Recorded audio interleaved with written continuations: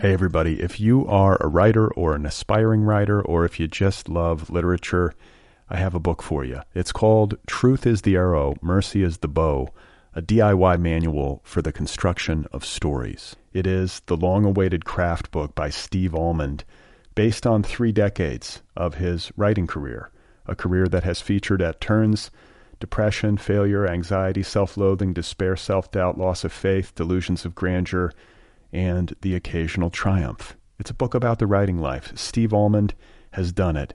He has embraced it, the full catastrophe, and he has lived to tell about it. The Boston Globe says, quote, "This isn't just a book about writing, it's a book about honesty." And Richard Russo calls it, quote, "one of the best books on writing I've ever read. It's also the funniest by a country mile." Once again, it's called Truth is the Arrow, Mercy is the Bow, a DIY manual for the construction of stories by Steve Almond, available from Zando. Go get your copy right now, wherever you buy books. Hey folks, today's episode of Other People is brought to you by Tweaked Audio earbuds and headphones. Right now, listeners of this podcast can get 33% off of any purchase at tweakedaudio.com just by entering the offer code Other People, OTHERPPL. Go to tweakedaudio.com, enter the offer code Other People, make a purchase, get 33% off, get yourself some earbuds, get yourself some headphones, listen to things with those devices. Listen to this program with those devices. Tweakedaudio.com. These are earbuds. These are headphones. You can listen to things with them. Go and get some. Oh, my God. You are not alone. You have found other people. You and I have a friend in common. Every stupid thing that a writer could do, I've done. I think it's really beautiful. Dude, what a struggle, you know? It was incredible. You know, it's like your head exploded seeing what was really there. And now here's your host, Brad Listy. Just one person at just one time. All right, everybody, here we go again. This is it. This is Other People. This is something you can do in the fetal position. This is not parenthetically speaking. Hello. Hello out there. I'm Brad Listy. I'm in Los Angeles. Thank you for listening. Thank you for being here. You're not actually here. You know what I mean. It's good to see you. I'm not seeing you. You know what I mean. My guest is Daniel Handler, also known as Lemony Snicket. He has a new novel out. It's a novel for adults called We Are Pirates, an excellent book available now from Bloomsbury. It also happens to be the official March selection of the Nervous Breakdown Book Club. TheNervousBreakdown.com, for those of you who are not in the know, is my online culture magazine and literary community. It has its own book club. Every month, I pick a title along with my colleague Jonathan Evison. We curate the book club, and you can join it for $9.99 a month. You get a new book delivered to your door every 30 days. It's a great deal. It's a great way to support literary culture. Why don't you do that? Go to TheNervousBreakdown.com, click on Book Club in the menu bar. So, things are good. I'm okay. I have a little bit of a cold, but I'm just pushing through it. I'm ignoring it. I have to go to the dentist later today. Is it irresponsible to go to the dentist when you have a cold? I'm not hugely symptomatic. It's kind of a chest thing.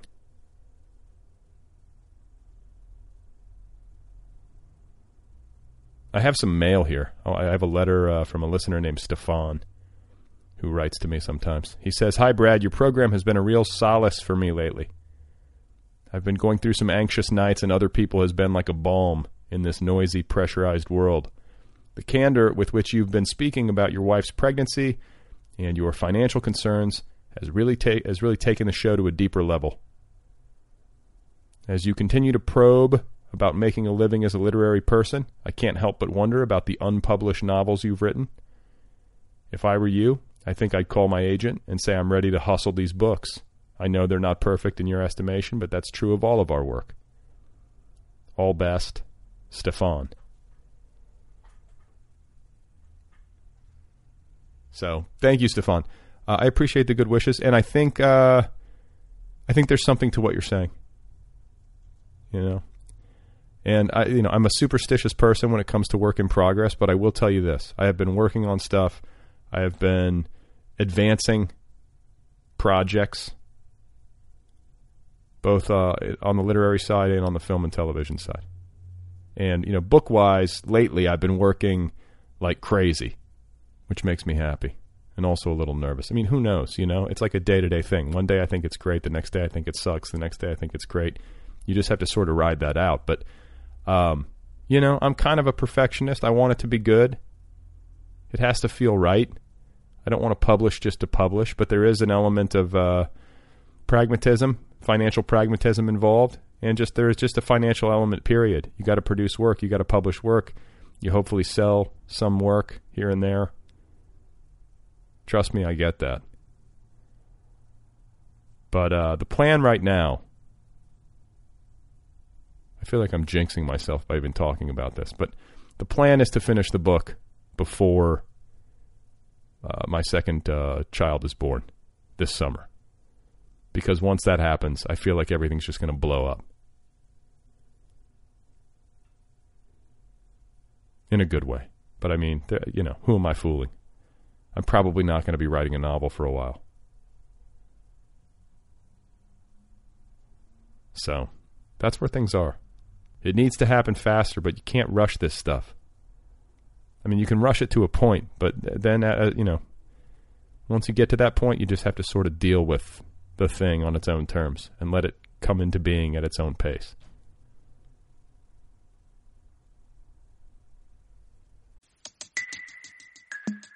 Hey everybody, if you are a writer or an aspiring writer, or if you just love literature, I have a book for you. It's called Truth is the Arrow, Mercy is the Bow, a DIY manual for the construction of stories. It is the long-awaited craft book by Steve Almond, based on 3 decades of his writing career, a career that has featured at turns depression, failure, anxiety, self-loathing, despair, self-doubt, loss of faith, delusions of grandeur, and the occasional triumph. It's a book about the writing life. Steve Almond has done it.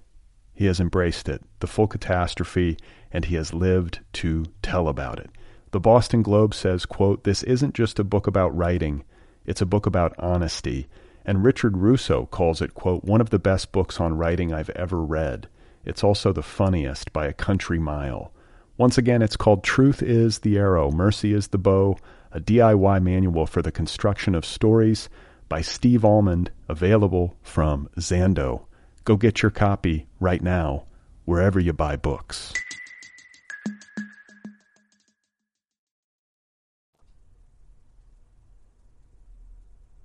My guest today is Daniel Handler. Very pleased to have him here. We had a great time talking. And, this guy has sold some books. Speaking of selling books. Speaking of being in the exact opposite situation. But just a very gifted guy, and very pleased to be featuring We Are Pirates in the Nervous Breakdown Book Club this month. Here he is, ladies and gentlemen. This is my conversation with Daniel Handler. I am in my home in San Francisco. I was doing some work at the dining room table, so I have many index cards spread out on the dining room table, and I am walking away from the dining room table so the index cards will not further attract my attention, and coming to sit at my only quasi-messy desk. Okay, so you outline on note cards?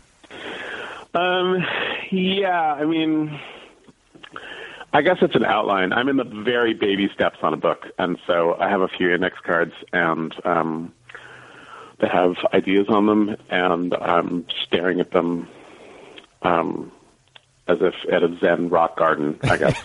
So it'll eventually be an outline, but right now it's I don't know what it is. Wait, are you color coding these things? Like, does that have anything to do with it, or is it? No. Okay. Nope. They're just. I mean, I guess it's because you can't.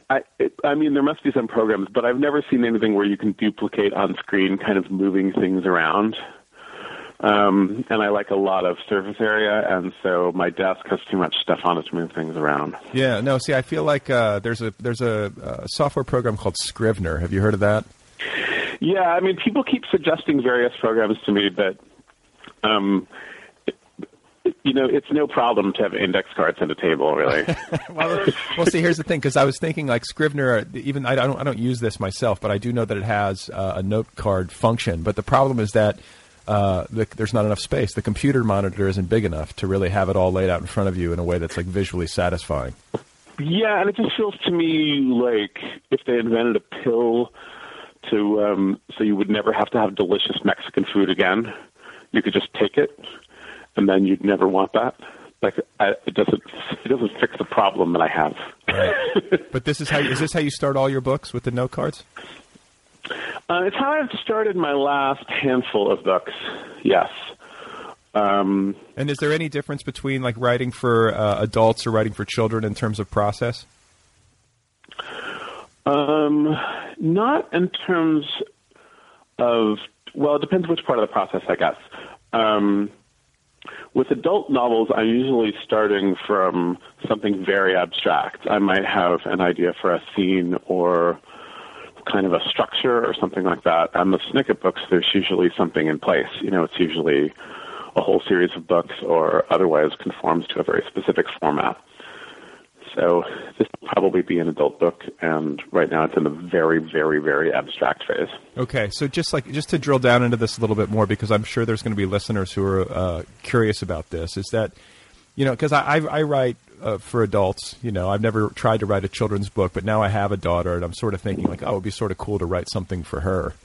But it's a matter of how to like approach it. So when you write the Snicket books, is that more of like a template or like a much more defined form? Is that what you're saying?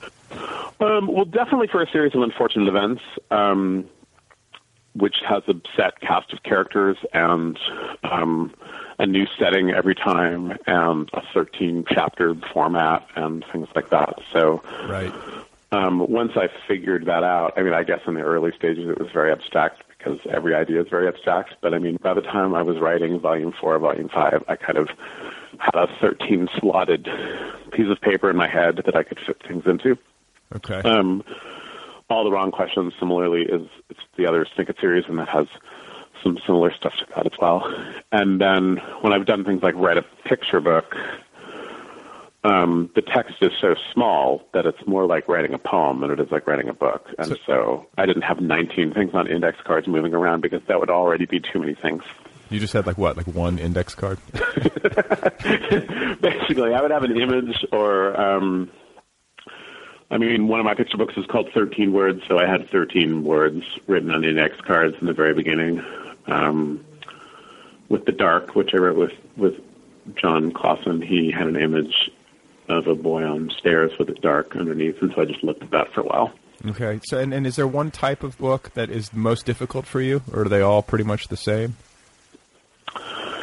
I guess they're all the same. I mean, it would be difficult to say that a picture book for the writer is as difficult as a whole novel. I mean, I just don't know how it could be. Right. But it's a lot more work than it looks like, but still the matter of polishing, 18 sentences can't possibly be the same as polishing 400 pages. Right, but like I guess the adult ones are more difficult. But right, like We Are Pirates versus the Snicket books, you would say We Are Pirates is probably a more challenging lift.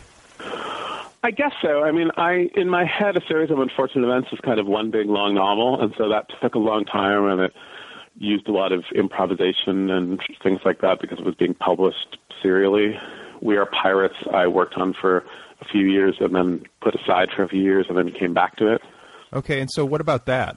Because I think that there can sometimes be, you probably don't have this as much as maybe other writers, but like there can be like that rush to need to publish, like I got to get something out there, I got to get that advance or whatever. And, did you find that the book benefited from getting to kind of sit and incubate? It really did. Yeah. And it's funny because I knew writers who had always said that they put stuff away for a long time, and not only did I not think it was beneficial, but I realized that I didn't believe them. I just thought that was some lie that people said. I don't know why I decided not to believe that.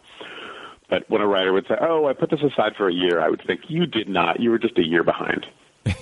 And I don't know where that ungenerous reading came from. But then when I put my own book away, I thought, I'm never going back to this. And then when I did go back to it, it was so wonderful. It was such a tonic to be away from it for a while. And so in that spirit, I have quickly written, over the last year and a half, I've written 2 first drafts that I've put away. and I'm going to I think I'm going to write this first draft that's just beginning to be laid out on my dining room table, and then put that away too. So it's kind of my new method is to put something away. Okay, yeah. So, but for how long? Do you have a defined period of time? I probably couldn't do these books more than a year, just because the only reason I put them away is that I decided I was going to put them away. I'm not putting them away in despair. I'm just putting them away like I'm aging cheese or something. No, I get it. So it'll probably be a year, and then I'll look at them again. Yeah, but then you come at it with fresh eyes, and you can see it 100% more clearly. So, that's my fantasy anyway. Yeah, we'll see. But it's definitely what happened with the pirate book. The pirate book had a bunch of problems, and then I put it away. And then when I took it up again, the problems seemed so easy to spot and so easy to fix. I couldn't believe it. I mean, I literally looked at the book for the first time in maybe 2 years, and I went down the hill to a cafe and read all the way through it with coffee in my hands, and I thought this was going to be the beginning of a 6-month process. And I immediately had a short list of what I wanted to do. That was it. And it really only took a couple of months to work that all out. It was pretty amazing. So at this point, I'm hoping that will happen with all books in the future. But every time I think I've found the perfect method, it doesn't work. So. Well, but I mean, and at this point in your writing career, I imagine it's fairly easy for you to get published, or at least easier than it used to be. And I wonder about writers who are in that situation and whether or not you ever worry about getting edited well, like getting enough pushback. Like, do you have an editor, or do you require of whoever it is that is editing you that they really, come back at you with a lot of notes and fixes, or is it something that you feel like you can do pretty much on your own?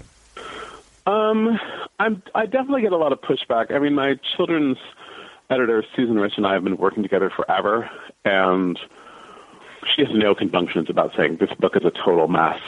And I don't have the kind of ego that will say, oh, yeah, I bet we could publish it tomorrow and we'll sell a gazillion copies. So we have a pretty smooth working relationship that doesn't seem like it's gotten more complicated with time or with success. And then We Are Pirates was my first book with a new editor, so she wasn't really shy either. Good. Well, I mean, that's what I would want anyway. I have some confidence in myself, but I also greatly appreciate when someone saves me from myself. There's nothing better than a good note where you're like, oh, thank you. Yeah, well, and you just want a fresh perspective. I mean, I trust myself to be able to get dressed, too, but every so often when I'm leaving the house, my wife will say, you missed a belt loop. Right. I don't think, why don't you trust my process of getting dressed? I say, oh, thank you. You're right, I did. Yeah. So and the other thing I notice about you, I mean, looking at your publication history, is that you have a pretty incredible work ethic. It seems like you're pretty prolific. Like, are you working constantly? You 7-day-a-week person? How's this getting done? Basically 5 days a week. I don't know what else to do with myself besides work, frankly. I mean, I'm just at the end of about a month-long tour for the pirate novel, and I didn't work then. And when I got home, I took a couple days where I slept a little late or took some walks or things like that. But I just really started to feel the urge. So here the index cards are back at it. Table. Yeah. And so, I mean, I don't have a day job. I'm lucky enough to only write for a living. Right. Well, and so many people I know say, oh, you have this work ethic. It's amazing. I don't have that. And I think, yeah, but you're teaching 3 creative writing classes right now. Right. So, you do have a work ethic. This isn't attached to the novel because you don't have enough time. Well, and I want to get to that because that is a unique set of circumstances for somebody who writes fiction, to be able to do it full time, like increasingly so. But it didn't start that way, obviously. And I was reading up on you, and your first book, The Basic 8, was rejected 37 times. Is that correct? That's correct. Okay, so for anyone listening who might be envious of Daniel's situation, the first novel that got rejected 37 times, that should maybe hearten people to know that you have suffered similarly. So, what was that process like? How did you get started in your career? Did you ever feel like you were going to just throw in the towel? Well, to answer the last question first, yes, all the time. I just couldn't imagine what I was going to do. And when I thought about pursuing some other career, that seemed just so depressing to me. The idea that I would permanently say to myself, no, I'm not going to be writing fiction anymore. And I couldn't think of what to do that would allow me to write fiction concurrently. I mean, I'd had a lot of miserable office jobs and some freelance writing gigs and things like that, and they were all leaving me hopelessly broke and full of despair. So, yeah, I thought all the time, this isn't going to work. And then I dug myself into a hole, over the years that I had committed to writing fiction, and nothing was happening. So that was really hard. Okay, so then the Basic 8, after 37 rejections, gets picked up by whom? I got picked up by St. Martin's Press for $5,000, I don't mind saying. So then that was kind of a new problem because I thought it was one thing to be absolutely broke when you hadn't sold a novel, but then to be absolutely broke when you had sold a novel seemed like a differently shaped problem to me. Yeah. It's amazing, though. You do all that work and you get there and it's like, here's $5,000, and you got to start somewhere, I guess, but it just seems like the money is not even anywhere near commensurate with the work. Well, but I mean, more than that, it just doesn't do anything. I mean, you can't. I mean, I don't mean to sound ungrateful for $5,000, certainly, but all it did was kind of keep my head just an inch above water for about 45 seconds. Right. I was living in Manhattan at the time, so, I felt like I could have just gone out and bought a book and a meal, and my advance would be half gone. Right. And the Basic 8 is set in a high school, and because of that, a couple of editors had said to me, do you think you'd consider writing something for children? And I said no, because I didn't know anything about children's literature. But once the Basic 8 sold, and I was working actually on what I thought was a mock Gothic novel for adults that was called A Series of Unfortunate Events, and I was putting it aside, and I thought, okay, you have no money, and you just put a book aside, and you said you weren't interested in writing for children, but you're starting to think that actually this Gothic novel would be a lot more interesting and more workable if it had children in it. So let's try this. And that was the beginning of Lemony Snicket. That was, yeah. Well, and I know you've told this story a million times, but for the benefit of people listening who don't know, what is the origin of that pseudonym? Well, when I was researching the Basic 8, I was calling some right-wing political organizations and asking them to mail me their materials so I could mock them in my novel, and I didn't want to be on their mailing list.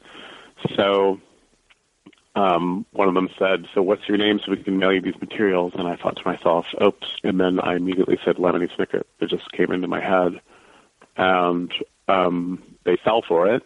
They didn't say, that's not a real name. You're obviously not a real person. Goodbye. They just said, okay, is that spelled how it sounds?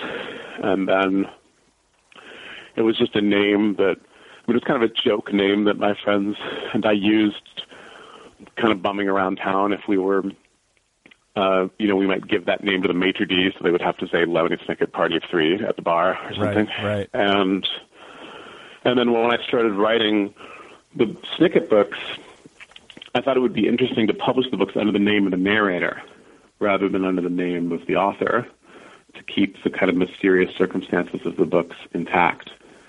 And then I had this pseudonym lying around, so I just kind of used it. Okay, and so then the books, they start to appear in the world. At what point did you know that you had like an incredible hit on your hands? Well, kind of right away, because my definition of critical hit was so small. Like, before the first two volumes were published, we sold some foreign rights, which actually, because of the deal and because of the size of my advance, actually earned out my advance. So I didn't owe my publisher any money when the books were published, which is kind of amazing. Wow. I mean, most people don't earn out their advance at all. And I had earned it out before it was published. Now, that's more testament to the size of the advance than it is anything else. But that really felt like success to me. Okay, but I mean, like when the first Lemony Snicket book sold, did that process feel different than, like, say, when the Basic 8 sold? Like, was there a lot of excitement? Did you sense anything positive from the sales process that might have led you to believe that it could really... Well, I mean, it was already amazing that I had a contract to write books before I'd written them. Like, I started to mess around with a Gothic novel and put children in it, and then I told this editor who had asked me if I were interested in writing for children, I told her my idea, and then a few days later I had a contract. Wow. It was the exact opposite of The Basic Gate, in which I wrote it painstakingly and edited it, and although it went through further edits after it was purchased, it was kind of perfect in my head. And then for years, my agent tried to sell it and nothing happened. So that's what I mean by, I couldn't believe that I had a contract for books I hadn't written when I was an utterly unknown writer. Yeah. So that felt like success. And then I went on a first book tour for Lemony Snicket, and I remember once 10 people showed up, and that felt like a booming success. You know, I was in a city where I didn't know anyone, and 10 people showed up. And so I thought, oh my God, total strangers, 10 total strangers are showing up to talk to me. Yeah, it's not like relatives or friends or anything like that. Like these right. Yeah. So, and you would do this, like you would do these readings in kind of a sly, performative way, where you would show up as Lemony Snicket's handler, right? I mean... Yeah, I would say that Lemony Snicket couldn't come, and I would come up with elaborate, transparently false excuses why he wasn't there. I mean, the whole thing was such a lark to me, and it was so unbelievable that it was happening, that I think it gave me the freedom to do things that I otherwise might have been strangled by self-consciousness to do. Like you would perform, you play, because you've got a performative aspect to you artistically that not all writers have, and you also have a musical talent. You have a musical gift.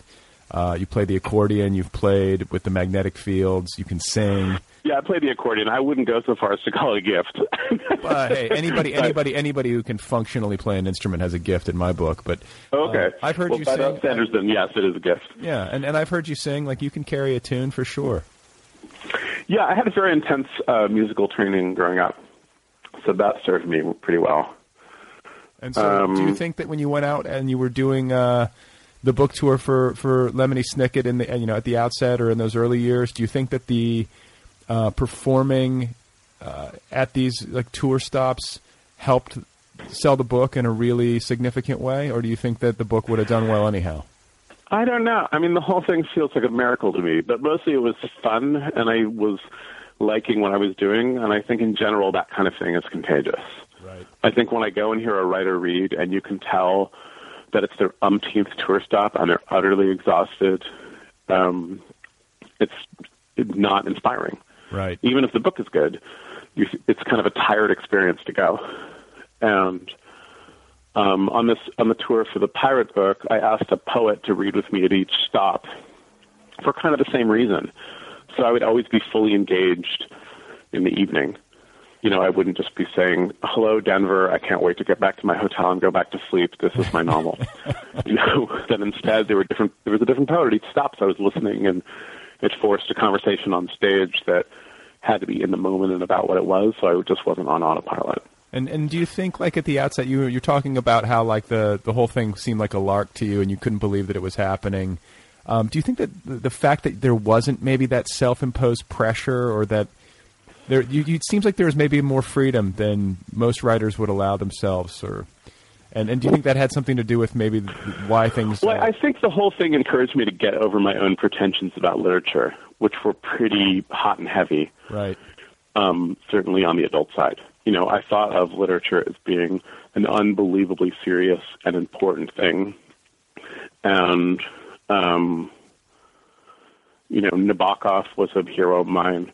And not just in terms of prose style and imagination, but I just used to think, like, I should be being treated like Nabokov. Is that how you pronounce it, by the way? I've always said Nabokov. I think it's because that police... Yeah, I don't know. My Russian professor at college taught me Nabokov, but okay. It makes everyone say, is that how you do it? So, no, I'm fully with you. I'm going to change my ways. And so I just felt very serious about the whole thing, you know, and I meet a lot of young writers who are like that, who are kind of waiting for their close-up in a way. And they're not comfortable with the fact that the history of literature is just an effort to put a lot of things down on paper, and that there aren't hard and fast rules about any of it. And I think the Snicket stuff really made me realize, oh, you can really do anything. And it set me free to write and also to be a person. Yeah. I don't think to myself, is this podcast, part of a mosaic of my own self-image that can help me be the literary light that I know is inside me? I just think like, hey, that's fun. He talks to good people. Let's do this. Well, you know what? I appreciate you saying that, because I think there is occasionally a thing with people who are like, maybe like overly guarded about their self-presentation in a way that starts to slide into the pretentious or something. Do you know what I'm saying? It's like, it's not that many people are paying attention, Right. I don't know. But I appreciate you saying that. And I wanted to ask I think it's an understandable development because most people who come to writing have had a pretty serious education, right, at least in America, and so they've been taught literature the way it's taught in advanced high school English classes and in prestigious universities, which I think is great from an academic point of view. But if you're actually trying to write novels, you need to look at Virginia Woolf in a different way than revere her all the time. Right. Yeah, take them down off their pedestal. Yeah. So how many Lemony Snicket, I read somewhere, sold 60 million copies. Is that an inflated number, or is that accurate? No, that's accurate. Yeah, it's somewhere in there. Yeah. So your books have sold more than 60 million copies. Yes. That's insane. It is. It's totally insane. So you're very wealthy, and I know that you've written about this, and admirably so. I think I think you wrote a piece in the New York Times about being wealthy, which is always a relief to me when people talk honestly about money, because I don't think it happens enough in our world. But especially for a writer, and knowing so many other writers, most of whom are the exact opposite, as I'm sure you know. Yeah. I'm curious to know, like, how do you process that? Like, what in the world? Did you ever go through like a bad period where you were disillusioned with it, or where you became like a cocaine monster and went nuts, or like what do you do when you start making millions of dollars start raining down on you? It's very crazy. It's a crazy feeling. It's such a wacky miracle that has happened. And, it was so far from anything that I ever thought would happen to me. It's just not a problem that you think about. When you embark on a career in writing serious fiction, you don't think to yourself, oh my God, and then I'll have too much money. How will that feel? And I have a lot of friends who I've been friends with forever who also never thought that anything was going to happen with me. So that's great. And then just the feeling of giving a lot of money away is pretty amazing, and particularly in support of the arts and education and literature and things that feel so much part of my life. That feels pretty amazing. Did it change any relationships, like close relationships? Because money can do that. It can mess with people's heads. Like, did you feel people feeling jealous of you or having expectations of you that you find unreasonable? Not in such a way that's bothered me. I'm sure that people have been envious because I can't imagine how that couldn't be. But I'm very envious right now. Well, it's hard to talk about being envied without sounding hopelessly arrogant. But I just think, right. It's how I feel when any writer I know wins a prize. I'm envious. Sure. And I'm not teeth-gnashingly throw myself off a bridge. How could this happen? Envious. But I think that must feel good, and I like feeling good, so maybe that could happen to me. Right.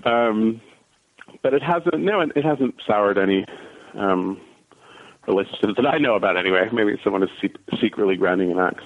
Yeah. Well, I think, too, I find that people who are, wealthy, I feel like people are often a lot nicer to them. Or at least there's a gravity, people gravitate towards that. And I guess why would they not? It's like if you're going to gravitate towards people, it's nicer to be around people who are doing well and aren't struggling. You know what I'm saying? I think it's kind of like human nature.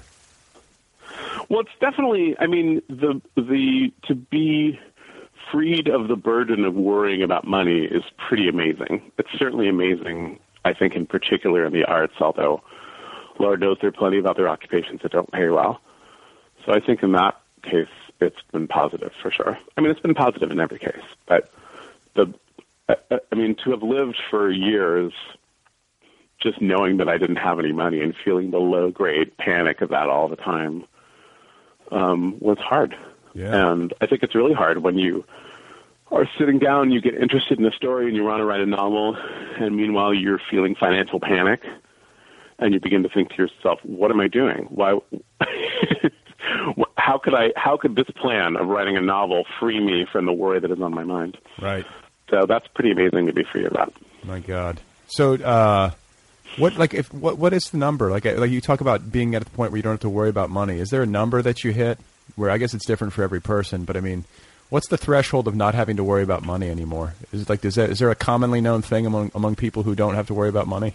Like, do you have a financial advisor? No, the only thing I've heard is that everybody secretly wishes everyone's magic number is twice what they have.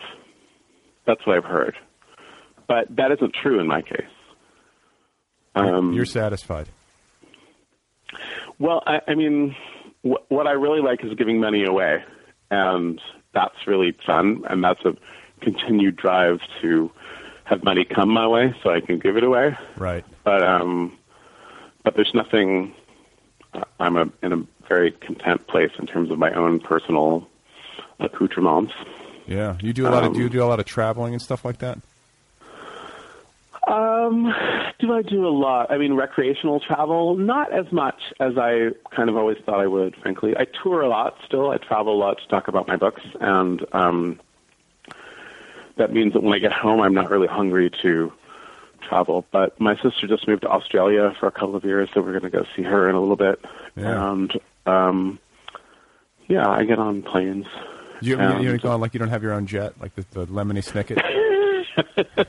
No, I don't. I actually don't think I could afford that, but maybe I can. I don't know how much it costs, but anyway, that's too embarrassing. Net jets or something. That's incredible. So that happens. You're free to do all this creative work for the rest of your days without anything really impeding you, and that never affected that freedom has never affected your creative process. It really did just free you up, and you've been working steadily ever since. You never had a period where you were like, oh my God, this is too good, or this is too much time, which would be silly, but I could see happening somehow if you were neurotic enough. Definitely there was a time when a series of unfortunate events was taking up just a huge part of my life and my wife's life. It was about the time, I guess, the movie was coming out, and it was just... I was on the road a lot, and I was talking about my own work a lot, and that just didn't feel that healthy. I don't think it's healthy to talk about yourself all the time. Yeah, you got to compress that. You mean, like, do you have, like, yeah. You got to, like, if you're doing a tour, you're doing a publicity push, like, it's fine to do it, but, like, 6 weeks, 8 weeks is probably enough. Yeah, it feels a little like you want to put on your hazmat suit and go and do it, and then you want to stop drinking. Well, I'm glad to be a part of that for you. Well, I'm home. I'm well rested, so I'm not. Good. Well, I mean, you said earlier that you were at the end of your tour, and I was like, oh, man. I generally like to talk to people at the beginning of their tour for precisely that reason, because I've talked to authors at the end of a book tour before, and you can just see, like, the light has gone out in their eyes. They're just like, oh, God. Well, I scheduled the book tour such that the end of it had all these dates in the Bay Area, so I was sleeping in my own bed, which is really all the difference in the world. Sure. So the Bay Area, that's home. That's lifelong home. I grew up here, and then I went to college on the East Coast, and then I moved back here to slack around for a little bit, and then I lived in New York for about 5 years, and then I moved back here in 2000, and I don't think I'm going anywhere. Okay. So you grew up in the city proper? Yep. All right. What part of the city? I grew up near West Portal. Okay. I don't know how well people know the city, but San Franciscans will know where that is. All right. And now I live basically in Haight. Okay. And so, your mother was an opera singer. No, she was not an opera singer. Is that wrong? Yeah, that's like an internet rumor that will not die. Okay. It's totally fascinating to me. My parents met at the opera is the only way I can imagine that came from. See, it made perfect sense to me because you can sing. I'm like, oh, his mom was an opera singer, and my mother loves the rumor, by the way, but she's not an opera singer. No, my parents were both opera fans, and so they met in the audience of her performance many, many years ago. Really? And somehow that transformed online to my mother being an opera singer. That's fantastic. Let it live. Yeah. Okay, so then now there's clearly nothing I can do about it. Yeah. It's taken on a life of its own. So now I'm going to take it one step further and assume that it's true that your father was a refugee from Nazi Germany. Is that true or false? That is true, yes. Okay, so he came over here in when? Like pre-war? He came over here in 1939. He was a kid. Okay. And that was definitely a big part of my sensibility growing up was to be part of a family, some of whom had made it out of Nazi Germany and some of whom hadn't. So he's a Jew. He's Jewish. Yeah. Okay. So, and I always ask this of my Jewish friends because I can't imagine that it wouldn't be so. But if you are a child, you're an American child, and you're Jewish, and you have ancestors, as so many American Jews do, who fled Europe or somehow made it out. I can't imagine that wouldn't play heavily on your psyche, and your sense of the world and your sense of danger in the world. I think for me, it adds up to a worldview that is more random and has less causation. And I think actually that's at the heart of a series of unfortunate events is that these are children who are behaving well and they're not being rewarded as such.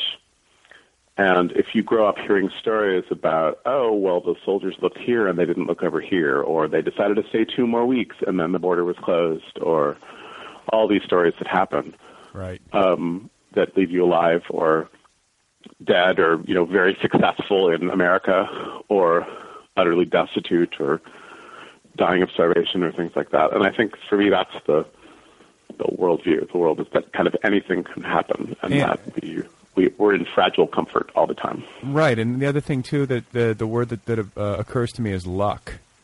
Yeah. So you believe in luck. Good and, good and it's bad. Something it's something that I instill in my son all the time because he's getting to be old enough now that he's getting kind of snarky about it. But, he'll always say, why are we going to this restaurant or something? And I'll say, because we're lucky. We're totally lucky. We can afford to, go have a pizza now because we feel like in the middle of the day. And sometimes he'll say, that's not what I was asking. I was asking why this one and not the other one. Don't teach me the same lesson over and over again. People are starving, son. You're lucky to have food. So what about luck in the context of your career? You've had an incredible amount of good fortune come your way.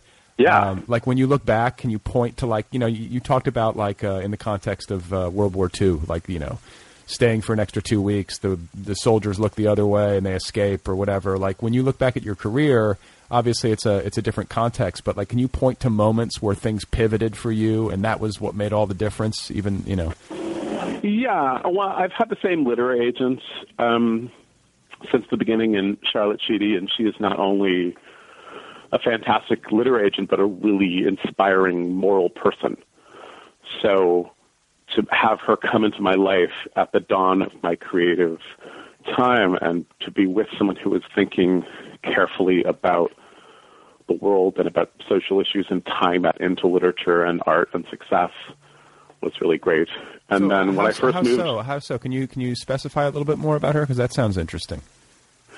Well, she sees her job as finding interesting work that at first glance might not look commercial and finding its way in to the mainstream, which I think is not necessarily how all literary agents see it. I mean, they may be doing more or less the same thing, but I think they don't see it that way. And so she is always looking for work that's outside the mainstream and that's so interesting that you want to bring it in. And so she's represented a bunch of writers from across the spectrum. I mean, her first client basically was Audre Lorde, who was a black lesbian activist and poet. And I don't think many people saw her work at the beginning and got dollar signs in their eyes. Right. But she thought, oh, this person is such a revolutionary writer, and this is such a time when people are hungry for this, that we can bring this in and make that happen. And she's done that over and over again. It takes a skillful agent to be able to kind of get work like that into the mainstream. I mean, it takes more than just the agent, but that's a difficult thing to do. Well, and if you are, even if, say, she's trying to sell you and you're getting 37 letters of rejection, but you're meeting with her from time to time, you begin to see literature as not being just about people's individual self-expression, and certainly not about yours, but about kind of an enterprise that everyone should try to ennoble themselves when they're a part of. And then you just start writing and thinking carefully. You start cultivating relationships in such a way that aren't just for your own selfish networking purposes. And that's been really inspiring, and I think that I certainly think that has brought me success, but also has made my life pleasant, whether or not independent of material success. That's interesting. So what you mean to say is that, like, you might be out on book tour, you might be meeting people in a professional context, but it's not purely transactional. You're trying to make sure that it stays human. I feel like everyone who participates in literature is kind of on the same team. And I think that idea came from early meetings with my literary agent, because then I was in my 20s and I felt like no one was in my team. I just thought I was the coolest guy on earth, and I was terribly misunderstood. Right. And so I think she encouraged a wider worldview. It's nice when somebody has like a high-minded view of literature. There's so much cynicism. I can slide into it very easily. So it's like nice to be reminded like that there is something larger happening. Yeah. Well, I think we're all grasping the hem of something larger that is not only something that we can't grasp fully, but it's also constantly moving. And but we're all a part of it. It's all part of the stream that's nourishing us as we're contributing to it. And I think that's interesting and a nicer way to live than worrying about your own career. Yeah. No kidding. So, and do you like? But when I moved to New York, she had a party. I mean, she had a bunch of parties, but she would say, "You're young and you're unpublished, and you should come to these parties and meet your editor." And I would go to these parties, and no one cared about me. And I would kind of pout in the corner, and with me in the corner were her assistant and her assistant's girlfriend, who was just invited, as company for him. And both those people ended up being key parts of my professional life. The girlfriend, Susan Rich, edited all the Snicket books. Interesting. But we would just sit around and say, we're supposed to be networking at this party, but no one cares about us. Let's just drink the wine out of these plastic cups and talk about books. And then we became friends and cohorts, and we've had a rich professional life together. Well, what's the old saying? 80% of life is showing up. Yeah. Which makes me want to ask you, like, if you're talking to a young writer, how critical do you think it is for young writers to go to New York these days and to actually spend time there? Do you think it was? I mean, it obviously was vital for you, but do you think it's a smart move for anybody who wants to pursue this? Well, it really depends what this is, I guess.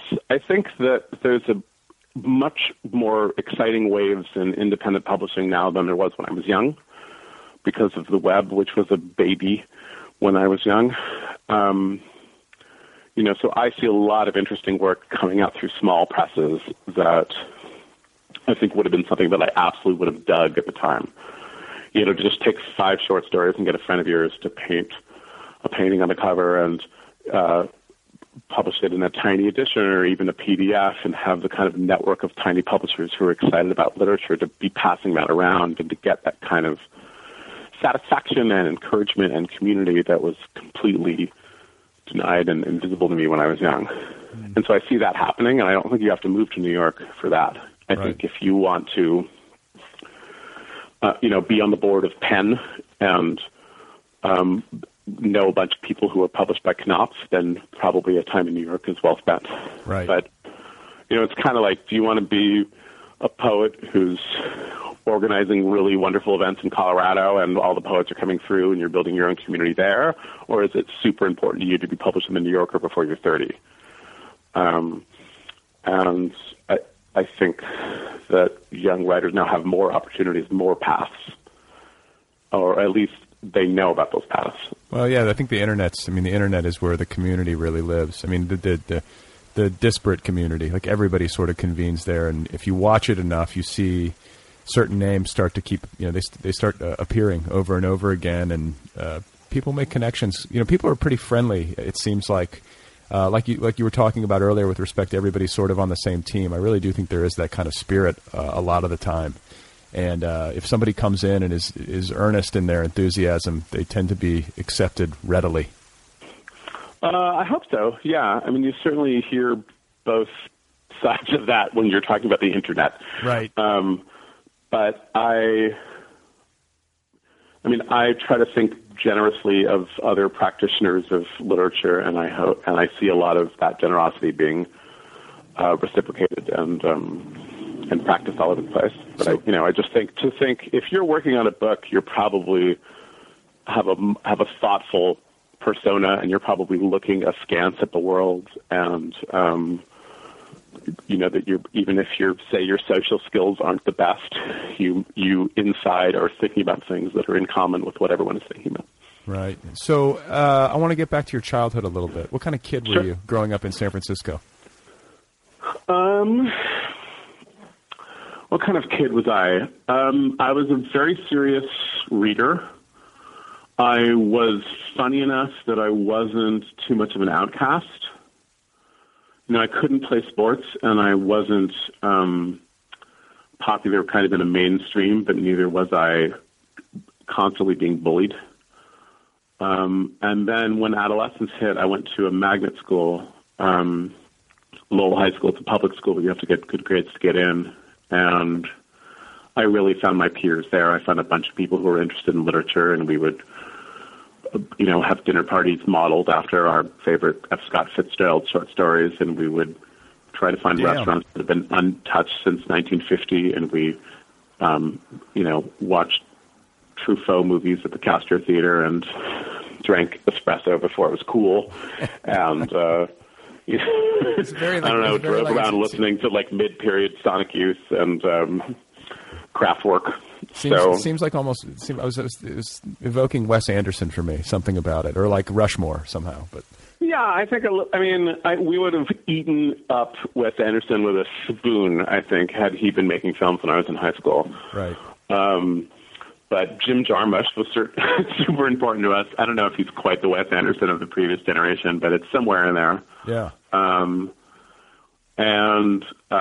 still friends with all those people, but that was a really wonderful community to be a part of. And San Francisco is a really great community to live in when you're doing that. Sure. And it also seems like San Francisco, San Francisco is notoriously tolerant in a good way. You know what I'm saying? Like it's got a very liberal social values, and people are kind of free to be themselves in ways that maybe they're not in other places. And it seems to me, because I come from... Yeah, I think it definitely spoiled me. When I was growing up, I thought that what I liked about San Francisco was that it was kind of a mid-sized city. I don't even know where I got that. But, and then when I was in college, I remember I lived for one summer in Boston and then basically one summer in Pittsburgh. And I thought, actually... I think what I like about San Francisco is San Francisco. Yeah, it's like Narnia. It's not just like any 500,000 to 700,000 people who are gathered. It has to be those ones back home. Well, right, and the thing too, it's as an adolescent, it seems like the kind of place where there would be less to rebel against. I guess all teenagers maybe feel like they have to rebel against something, but if I dare say you can always find something. Yeah. My wife grew up in the suburbs, and she's always saying, well, there was one record store, and you went there, and if they hadn't heard of the Smiths, then you didn't know who the Smiths were. If it was run by two long-haired classic rock guys, then you never got a David Bowie album until you were 19. And in San Francisco, there was everything available all the time. Right. I don't know how that compares now to kind of if you're on the web and you can find stuff, but... we would go to these art house movie theaters and see old movies we'd never heard of just because we kind of trusted the taste making that was going on, and they were revolutionary. Wow. I'm jealous. So did you Did you ever have like a period where you freaked out and like did a bunch of drugs or got in a bunch of trouble and spent time in prison or anything we need to know about?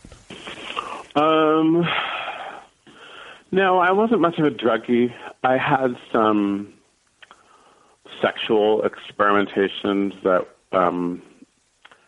I could have been more judicious about for sure, but I didn't have any. Mean? I mean, had too many sexual encounters with too many people of various genders and persuasions. Right. But, you know, I didn't, that, which could have killed me, I guess, but didn't. Yeah, no, I wasn't, I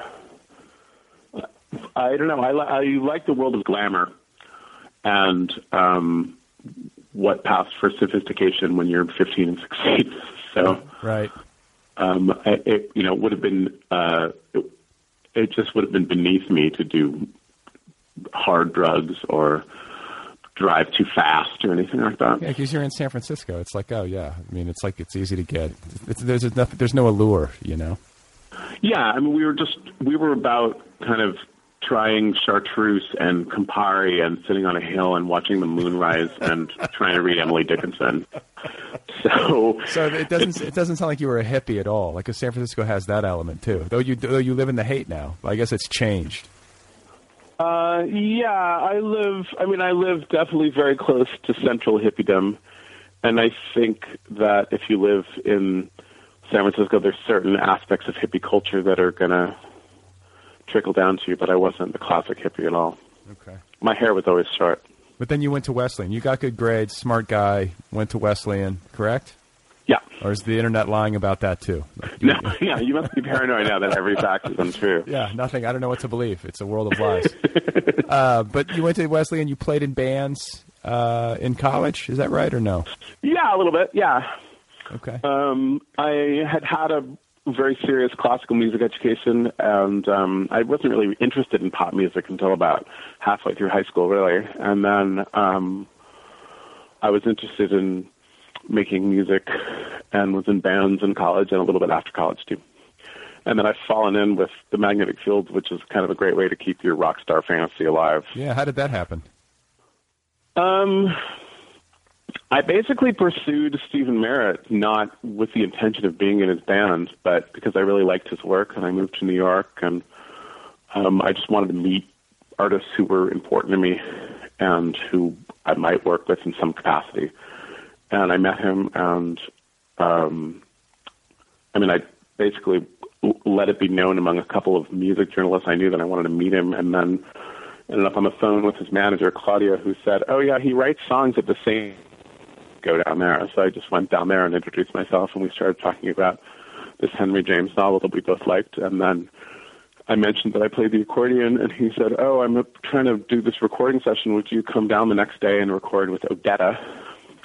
And so I did, which on this song that ended up being on the 6th record. But so how did you learn how to play? We had similar sensibilities, and we just started working together a lot. So how did you learn how to play the accordion? Who picks up the accordion? It seems like such an odd instrument to wind up playing. Well, I'd taken piano forever when I was growing up, and then when I was in college and I wanted to be in bands, it was during this strange moment in American pop music history where no keyboard instruments were cool. It was like the end of the 80s and the beginning of the 90s where, for some reason, keyboards seemed hopelessly artificial. It was like synthesizer overkill, after the 80s. Yeah. It was like grunge was just beginning to happen, and so no bands had like a synthesizer player. That was not at all cool. And so I took up I just bought an accordion because I thought, oh, well, look, that's a keyboard over there. And it turned out to be pretty great. The bands I was in were all lousy, but you could play a million different styles of music on the accordion. And then also, as I always say, if you're an accordion player, you're probably the best accordion player anybody knows. Right. So if I said to Stephen Merritt, oh, I play a little bit of guitar, he would have said, how nice for you. Yeah, right. Yeah, that's a good point. You actually scored by playing the accordion because he's got like nobody else in his orbit who probably does that. I guess somebody who plays the piano could teach themselves, or is that? How much of a curve is? Yeah, there? it's not. It's not super hard to teach yourself, but it's still it's just unusual, I guess. Yeah. Is that how you met your wife? You pulled out the accordion and... Yeah, well, I always say because I wanted to be in bands and I took up the accordion that I basically took up the accordion in order to meet women. And I did, in fact, meet my wife in college, but I met her in about the last 10 minutes of my college career. So was the accordion involved in any way? No, I think she loved me despite the accordion. I think she loves me despite the accordion. Right. I'm not sure she's really warmed up to the accordion entirely. So you've got this note card, this pile of note cards on your dining room table. You're done. Are you done with the We Are Pirates tour? Are you done with all publicity? I mean, is this the last thing you're doing, or you still got more stuff to do? I have here and there a couple of things. I have some friends who run reading series. I have a friend who's starting a new reading series, and I have another friend who runs one, and I'm going to go and do that. I mean, I like the book a lot, and I like talking about it, so I didn't grow sick of it over the course of the tour. But I'm happy to be home. I'm happy not to be traveling around and working again. Ohio in the winter. Right. And you're working on this book. That's the main focus right now. There's no other creative projects we need. You're not cutting an album with, I don't know, some other bands. No, I'm working with Netflix on their adaptation of a series of unfortunate events. So I anticipate that will begin to move to the front burner in the next couple months. Oh, so Netflix is doing it. Yeah, they're going to do all 13 volumes, which is great. Oh, interesting. So here's a question, because I live in Los Angeles. Okay. I have a proximity to the entertainment business, and I'm just curious because I'm assuming you've worked at least a little bit with people in Hollywood in the more, what do you call it, the more traditional system, and Netflix would seem to be part of like the new system, or at least something to that effect. Is there a difference in working with Netflix versus working with more entrenched Hollywood studios? We're so early in the process, it's almost impossible to know. But I do think that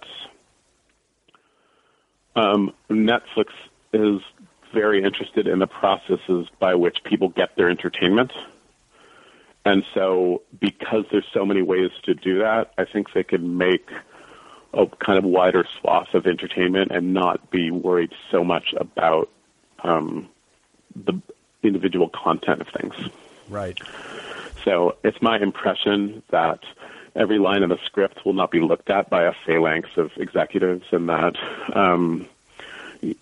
when we have an actor do some work, she's not going to step off camera and have a million people give opinions about her hairstyle and things like that. Right. I think that they're focusing on how can we get this to the most amount of people and get it in front of people, and they're letting the people who are making the thing make the thing. Are you going to do a cameo? A cameo? I haven't felt that far. Right now, we're looking for a director. Okay. So I think you should demand some screen time. You've got some. Well, my sister is definitely all about getting into this. Okay. She would like to be on screen for sure. All right. Well, I can't tell you how much I appreciate the time, and I congratulate you on We Are Pirates. I'm glad that we got a chance to feature it in the TNB Book Club Me too. Over at the Nervous Breakdown, and I just wish you all the best going forward. Oh, thank you very much. I appreciate your interest, and I like the idea of my novel arriving at least somewhat unexpectedly on people's doorsteps. All right, guys, there you go. That is Daniel Handler. Go get his novel. It's called We Are Pirates, and it's available now from Bloomsbury. You can find him online at danielhandler.com. You can find him on Facebook. He's also on the Twitter, where his handle is at Daniel Handler. His handler is at Daniel Handler. You know what I'm saying. Thanks to Kill Rockstars for the music. Check out killrockstars.com. And, hey, don't forget to sign up for the TNB Book Club, the Nervous Breakdown Book Club, over at thenervousbreakdown.com. Click on Book Club in the menu bar. Also, this podcast has its own app. It has its own official app. Get the app. The app is free. It's available for your iPhone. It's available for your Android. It's available for your iPad. Get the app. It's free. And then once you have the app, you can sign up for Premium. That allows you to stream all of the episodes. You get 50 episodes for free. If you want to stream the deep archives, sign up for Premium right there within the app. It's very cheap. Support the show. Help me feed my second child. Help me feed my first child. Help me feed myself. I'll feed my children first, and then I'll feed myself. I promise you that. My email address is letters@otherppl if you want to, .com if you want to email me. letters@otherppl.com. I'm going to go to the dentist with a significant but often dormant cough. It only comes out here and there. Maybe when I'm lying back in the dental chair, it will trigger as my teeth are being cleaned, and I will explode into a tubercular cough. That could happen. I'm not afraid of that, though. I feel like my dentist is sort of a con woman. Is that a thing? A con woman? She's always trying to upsell me. She's always telling me that I need shit done that I don't need done. I don't trust any doctors. I'm paranoid. I live in a world of paranoia. Everyone's out to get me. Especially medical professionals. That's okay, right? I'll pass that down to my children. Please remember that Ulysses, The Wasteland, and Reader's Digest all debuted in 1922, and that Schopenhauer had a poodle named Atma. That's it for now. Thanks for listening. Hey, thanks to Daniel Handler, a.k.a. Lemony Snicket. Go get We Are Pirates. Thanks to Bloomsbury. Check out thenervousbreakdown.com. Check out the book club. Check it all out, folks. And I'll be back in a week with another episode. I'm not going back to 2 episodes anytime soon because I'm so deep into this book. Knock on wood for me. I just jostled the microphone. I need to not jinx myself here. I'm in the zone. I'm writing. I'm working on a book. I can see it. That's a good feeling. You know what I'm saying? Where you can see the book as opposed to not being able to see the book that you're writing. It's not good if you're writing a book if you can't see it. That's my advice to you. I've come up with that all on my own.